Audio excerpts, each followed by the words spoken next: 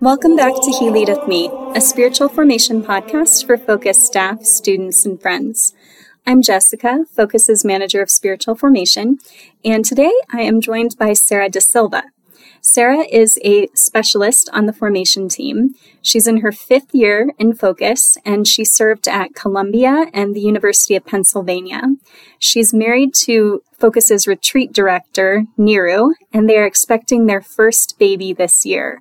So thanks for coming on today, Sarah. One of the things that I was thinking about recently is just how powerful stories are. And one of the most motivating things in the spiritual life is to hear stories of the saints. They inspire us to want to try to be like them and pursue God like they did. And so I wanted to bring you on today to talk about somebody who's not a saint yet, but hopefully he will be, Takashi Nagai. Now, he is one of my favorite servants of God, and I know that he is a big friend of yours too. So I'm wondering if, to start off here, can you first tell us his story? Yeah, I would love to. I love Takashi Nagai. Everything I know about him I learned from the book A Song for Nagasaki by Paul Glynn. So it's a great book. Definitely recommend. And Takashi he's from Japan and was raised Shinto, but he became an atheist, and he was kind of a stereotypical intellectual atheist who really relied on science. He loves medicine, wanted to be a doctor, and he really loved anything that was observable, anything that was factual. And the things that he said he believed in are science, humanity, meaning like the progress of humanity and the good of humanity, taking care of humanity as a doctor, and Japan. He was super patriotic. He really valued Japan's history and Japan's culture, poetry. And so, he was very patriotic. And so when he thought about being Shinto, he did find it a bit silly or superstitious, but he still saw it as Japanese. And so he didn't think anything of it if someone chose to be Shinto, because at least it was thoroughly Japanese. And he actually saw Christianity, on the other hand, as ridiculous, because why would any self-respecting Japanese person ever subscribe to a religion that is antithetical to Japanese culture? And so, the thought of worshiping a foreign god really angered him, and he did not like Christianity. And that was a very common attitude in Japan at the time, wasn't it? And even further back. Yeah, and even still today, probably. I mean, I think when we think about our culture, it's very important to us. And so any religion that seems not a part of our culture, it seems like it couldn't possibly be a part of us.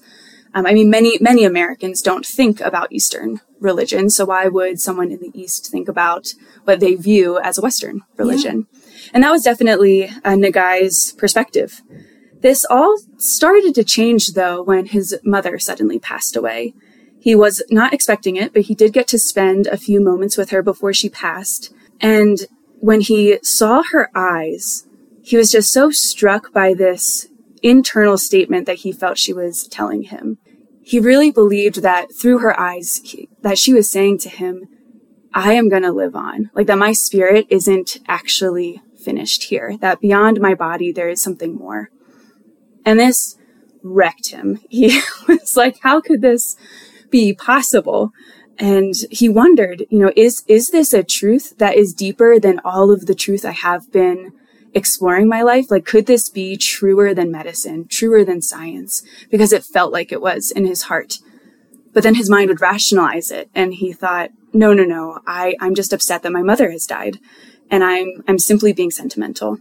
Isn't that fascinating that somebody who has put so much trust in science could suddenly come to the realization that science is not enough? Yeah. And I think that is such a powerful message to our own culture, because we're always hearing in the media and in other places, you have to trust the science. Yeah. And in our culture, we all need to recognize that science is not enough. And I think that you get to that point when something dramatic happens, like a death. And for Takashi to experience the death of his mother and to come to the belief, or at least the hint of a belief, that there might be a life beyond this, it's no wonder that you say it wrecked him. Yeah, it was radical for him to even consider it. And he very quickly tried to dismiss it, but it stayed in his heart and he couldn't quite understand why, like as a man of science, why he wanted to believe that this was true, that there was something pulling him towards this truth. And he, of course, he didn't convert right away, but he started to become more critical of his professors. And he noticed that the way that his professors and the doctors he was observing sometimes treated the people as bodies instead of as people. And he started to notice just the way that they would talk about death and the way they talked about bodies felt dehumanizing. And it impacted him now that his mother had passed away, because that's who he kept thinking of when he went to school and learned about death and the body and sickness. And so he started wrestling a lot more, started questioning a lot more. And he eventually came to the writings of Blaise Pascal. Now, despite being a great scientist, Nagai also loved poetry. And so he was really struck by Pascal, who was a French mathematician and scientist and poet, but also a Catholic. And his writings are filled with Catholic thought, and they really struck Nagai. And he didn't really know what to do with a lot of the things Pascal was writing about. I recall Nagai recalling that Pascal wrote something to the lines of, anyone who relies on reason alone is a fool. And Nagai thought about this and wondered, is this true? And so he wrestled a lot, continued reading, continued writing, and this eventually led him to decide that he wanted to explore Christianity, but he did not want to talk to a priest. He was not ready for that at all. And so he decided instead to board with a Catholic family, the Moriyama family. And so now he's studying at university still. He's wrestling with his faith, and he's now living with this very committed Catholic family.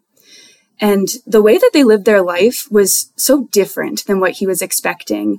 He would notice that, he's in Nagasaki, and when the cathedral bells would ring, everyone would stop what they were doing to pray the Angelus, even the children. And he noticed that the family prayed constantly, and even when they got sick, they surrendered everything they had to Jesus. And he had never seen such surrender like that before. It sounds like he was almost conducting scientific experiments and data Yes. on these Christian believers, watching them and observing them. Yeah. I love that application of his science background. Yeah, that's exactly like it was like. He had like a hypothesis. He wanted to see, could this way of life actually be true and good and beautiful? And slowly he was introduced to, yes, maybe it can be. Another important figure in the Moriyama family is their daughter, their adult daughter, Midori, whom he fell in love with. And he thought, I will never be good enough for this woman. But he was really struck by her. On the flip side, Midori thought, he'll never be interested in me. But she also was falling in love with him. And she was praying constantly for his conversion. I really think a big part of his conversion is due to Midori's prayers. And she was praying not for a spouse. She was praying for his conversion, thinking that she would never marry him, that she would marry someone else most likely. She just had that Christian love and wanted his soul to be saved. Yeah, exactly. Her father, Mr. Moriyama, he said to his family when Nagai moved in, this is an act of God and we need to pay attention to this, and that it's actually our job to be the face of Christ to him. And she took that very seriously and prayed for him daily throughout his life, long before they ever got together, which, yeah, spoiler alert, they do get together. Well, and that's such a beautiful way to see God's divine providence. And this isn't just a university student who needs to board somewhere, but this is a soul who God has sent to us, and we need to witness to him about Christ. Yeah, and I love reading in the book because there are moments like Nagai's very human. There are times where the Moriyama family overwhelm him a little bit with their faith and their zeal. We've never done that. Yeah, no missionary has ever overwhelmed a student. But he's honest about it. And there are parts even in Catholicism that he wrestles with that seem foreign to him. Like what? Like Latin. That was a big one for him. Going to Mass in Latin. To him, it was like not exactly like a heathen language, but it seemed so foreign, so Western, so not Japanese. And so it was kind of difficult for him to enter into the Mass right away. Eventually, he came to find it beautiful and, something that was universal amongst Christians. But at first, it was a little off-putting for him. It was hard he's for still him. wondering, can this be Japanese? Exactly, yeah. And he did start going to Mass. He started to read the Catechism. Midori actually got it for him. He started reading the Bible, and he continued to read Pascal's writings. And Pascal would talk about the importance of prayer and the importance of Mass. And so he went to kind of continue to prove this hypothesis, is what Pascal is saying about prayer true? And is faith a gift that I can ask God for? And so he started to do that, and he started to meet with a priest at the cathedral, started asking all of his questions. He was finally confident enough to talk to a priest. And slowly but surely, he realized that although there were differences, of course, like Latin, that he wasn't familiar with, there were some differences between his culture and Catholicism. He realized that there was actually a lot of overlap, whereas before he thought there was no way that he could be both Japanese and a Christian. But slowly he found all of these overlaps, such as the importance of nature. In the Shinto religion, nature is very important. And so he saw a lot of beauty in the creation accounts and in the church's writings about our stewardship of nature. And so he started to see these overlaps. And when he realized that he could, in fact, be both Japanese and Christian, he was ready to convert. On the exciting side, he married Midori, and they had 4 children.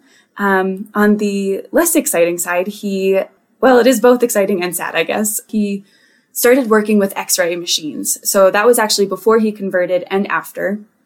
And at this time in Japan, there was no safety net, no precautions for anyone working with X-ray machines. And so the scientific community viewed anyone who worked on X-ray machines as a martyr for science and for the good of humanity. And so Nagai got into this before he was Catholic. And he knew that if he worked with X-ray machines, he would save many, many people's lives, but it might come at the expense of his own. And then once he got married, he actually questioned this. Should I keep working with this device that could ultimately, end my life earlier than if I didn't work with it? And he spoke with Midori about it, his wife now at this point. And she said, whether you live or you die, do it for the glory of God. And I know, just incredible faith she has. So he continued to work with this X-ray machine to save lives. And that ended up giving him leukemia. Not only did he get leukemia, but he also survived the bombing of Nagasaki in World War II.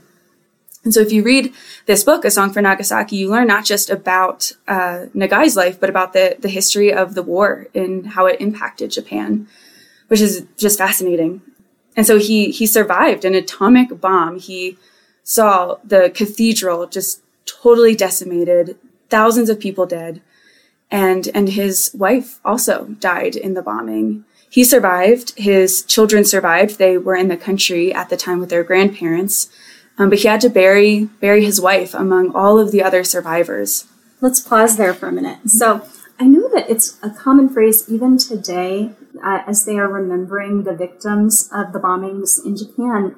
They call it screaming Hiroshima and praying Nagasaki. Mm-hmm. And I think that's a really interesting difference between the two cities. Nagasaki is known to be one of the Christian hearts of Japan. There are a great deal of Catholics in Nagasaki, including that's where Father Maximilian Kolbe's community was. Yes, I had no idea until I read the book. Yeah. Yeah, and so even today, there's this understanding that the people in Nagasaki look at the bombing in a prayerful way. Yes. Obviously, it was a horrific event. War is always horrific. Mm-hmm. And yet there's a completely different attitude between those two cities. Mm-hmm. And one of the things when I read the book that really stood out to me is Takashi's in this bombing. His children were away at their grandparents' house, so they were safe. But Midori was killed in the blast. Mm-hmm. And for 2 days, he wasn't able to get to the house because he was in the hospital when it was bombed. And when they cleared away the rubble, he started helping victims in the hospital to get out, took them to a field, cared for them. And he even got a flag and the Japanese flag is a red circle on a white background. And he got a white background and dripped his own blood on it to show the flag because he still loved Japan. And then 2 days later, he went to his house to try to find Midori. And all he found were some of her charred bones. And one of those was the bones of her hand holding her rosary. So powerful. And I remember reading that he started to pray and to say, Midori, please forgive me for the ways that I didn't live up to being to a good husband for you. And he said he felt that she responded and that she had said, no, forgive me for the ways that I failed you. Oh. And he thought, even in her death, she's totally selfless. Yeah.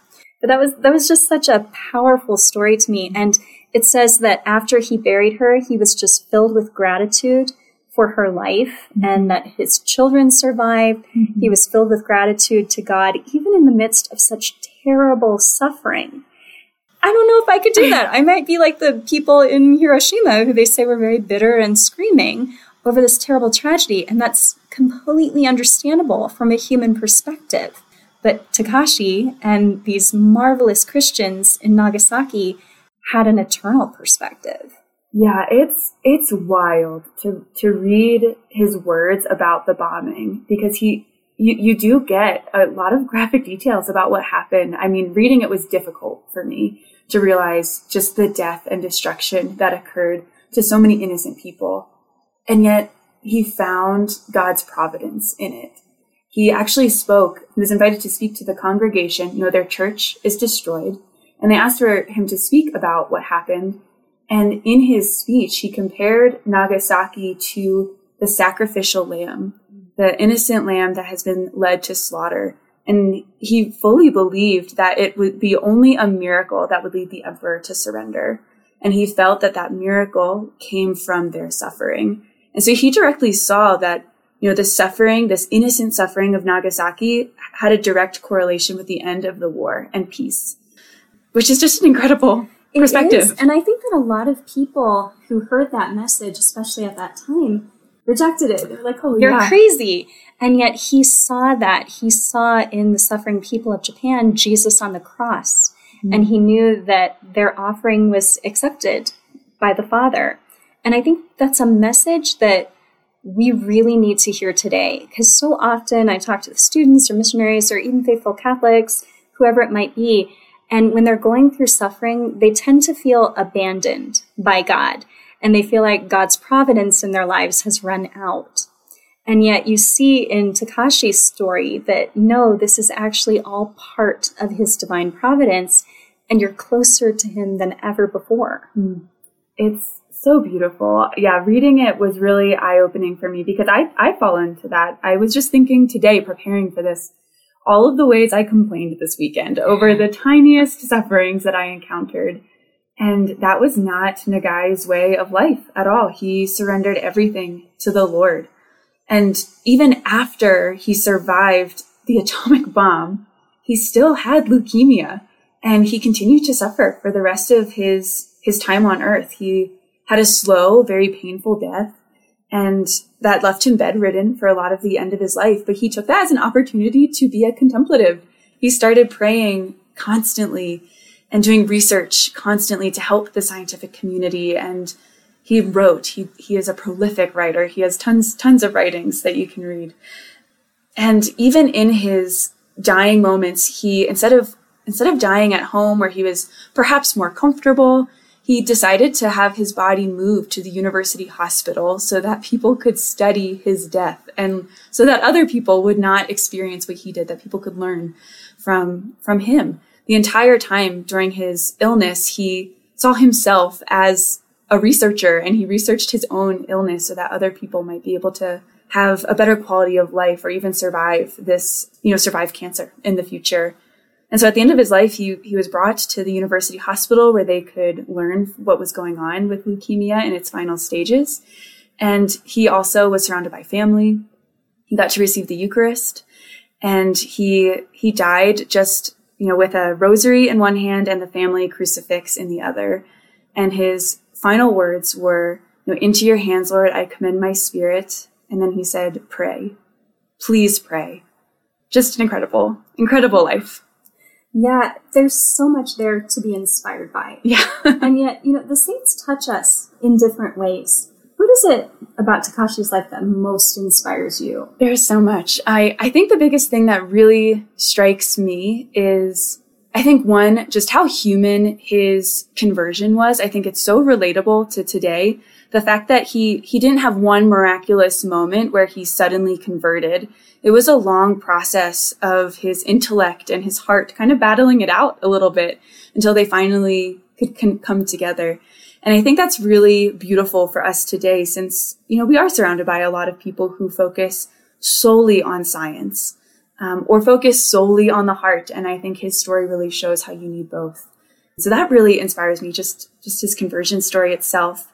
And then I'm really inspired by the way that he dealt with redemptive suffering, as we've been talking about. I want to share a passage from what he actually said to the congregation in Nagasaki after the bombing.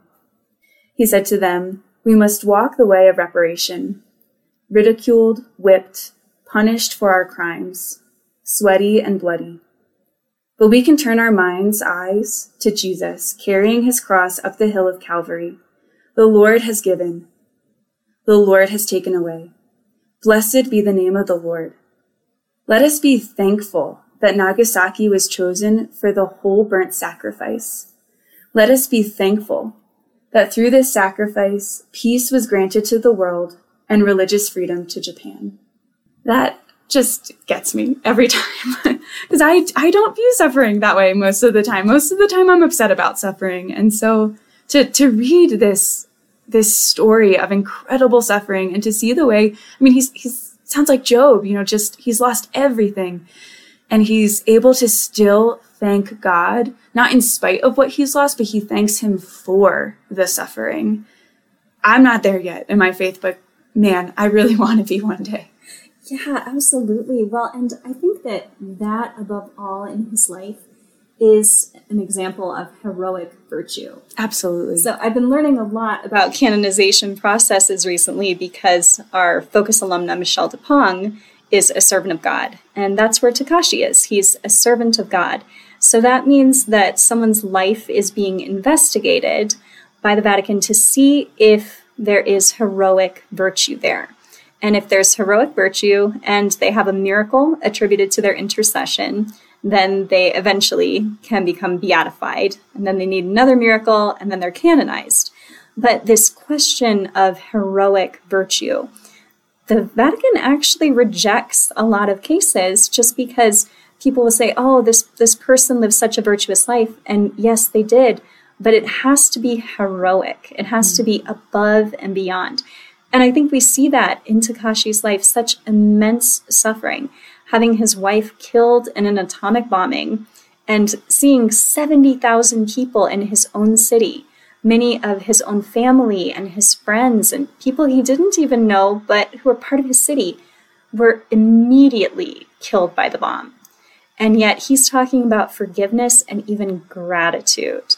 That to me is a perfect example of heroic virtue. I completely agree. It's incredibly inspiring. I hope, I pray that the Lord will bless me with such faith, because it is beautiful the way he views suffering and the way he surrendered his entire life, whether good or bad. He surrendered it all to God. Now, what do you think is the main lesson that our Focus community could learn from Takashi's example? I think certainly this theme of suffering is, important for everyone. But I think there is also another point that his life brings up that is particularly helpful for missionaries. And I think that's having the openness to see that Catholicism is universal. I think as missionaries, it can be really easy to focus on our own stories and our own experiences of Catholicism. I know that was certainly the case for me. I think especially as a cradle Catholic. I think I sang Taste and See from the moment I was born through college, because that was just the song that everyone sang, no matter every what Sunday. Church. Yeah, no matter what church you went to, what parish, Newman Center, everyone knew Taste and See. But if you're a missionary, you might go to another state. And for me, they didn't sing Taste and See at Columbia. And, that was new and different. And that's kind of a small, silly example, but I think that gets to the heart of what I'm trying to say and what Nagai's life really demonstrates. which is that it's really easy for us to see our experience of Catholicism as universal, and we expect it to look the same way all over the world, whether that's through the art, the music, the prayers, etc. And for, Takashi, this idea of Christianity being Western was, that was a stumbling block for him. He did not want to be Christian because he thought he had to be Western to be Christian. And so I think that's a really good reminder for us as missionaries that we have to step outside of ourselves and step outside of our own experiences. And instead of focusing on the way we want Jesus to look in art or the songs we want to sing or our expressions of prayer, it's important that instead of looking at what we value, we have to ask ourselves, this is a soul in front of me. What's their culture? What do they value? What's important to them? And how does Catholicism fulfill all of those values and desires that they have so that they can feel comfortable stepping in to this universal faith? That is so true. Well, I hope all of our listeners will read this book. I will put a link to it in the comments section.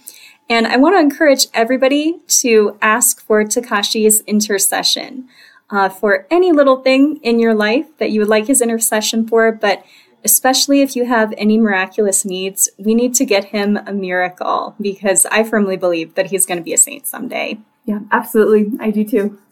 Well, thank you so much for joining me today, Sarah. It's been a pleasure to talk with you. Thank you for having me. And thanks everyone for listening.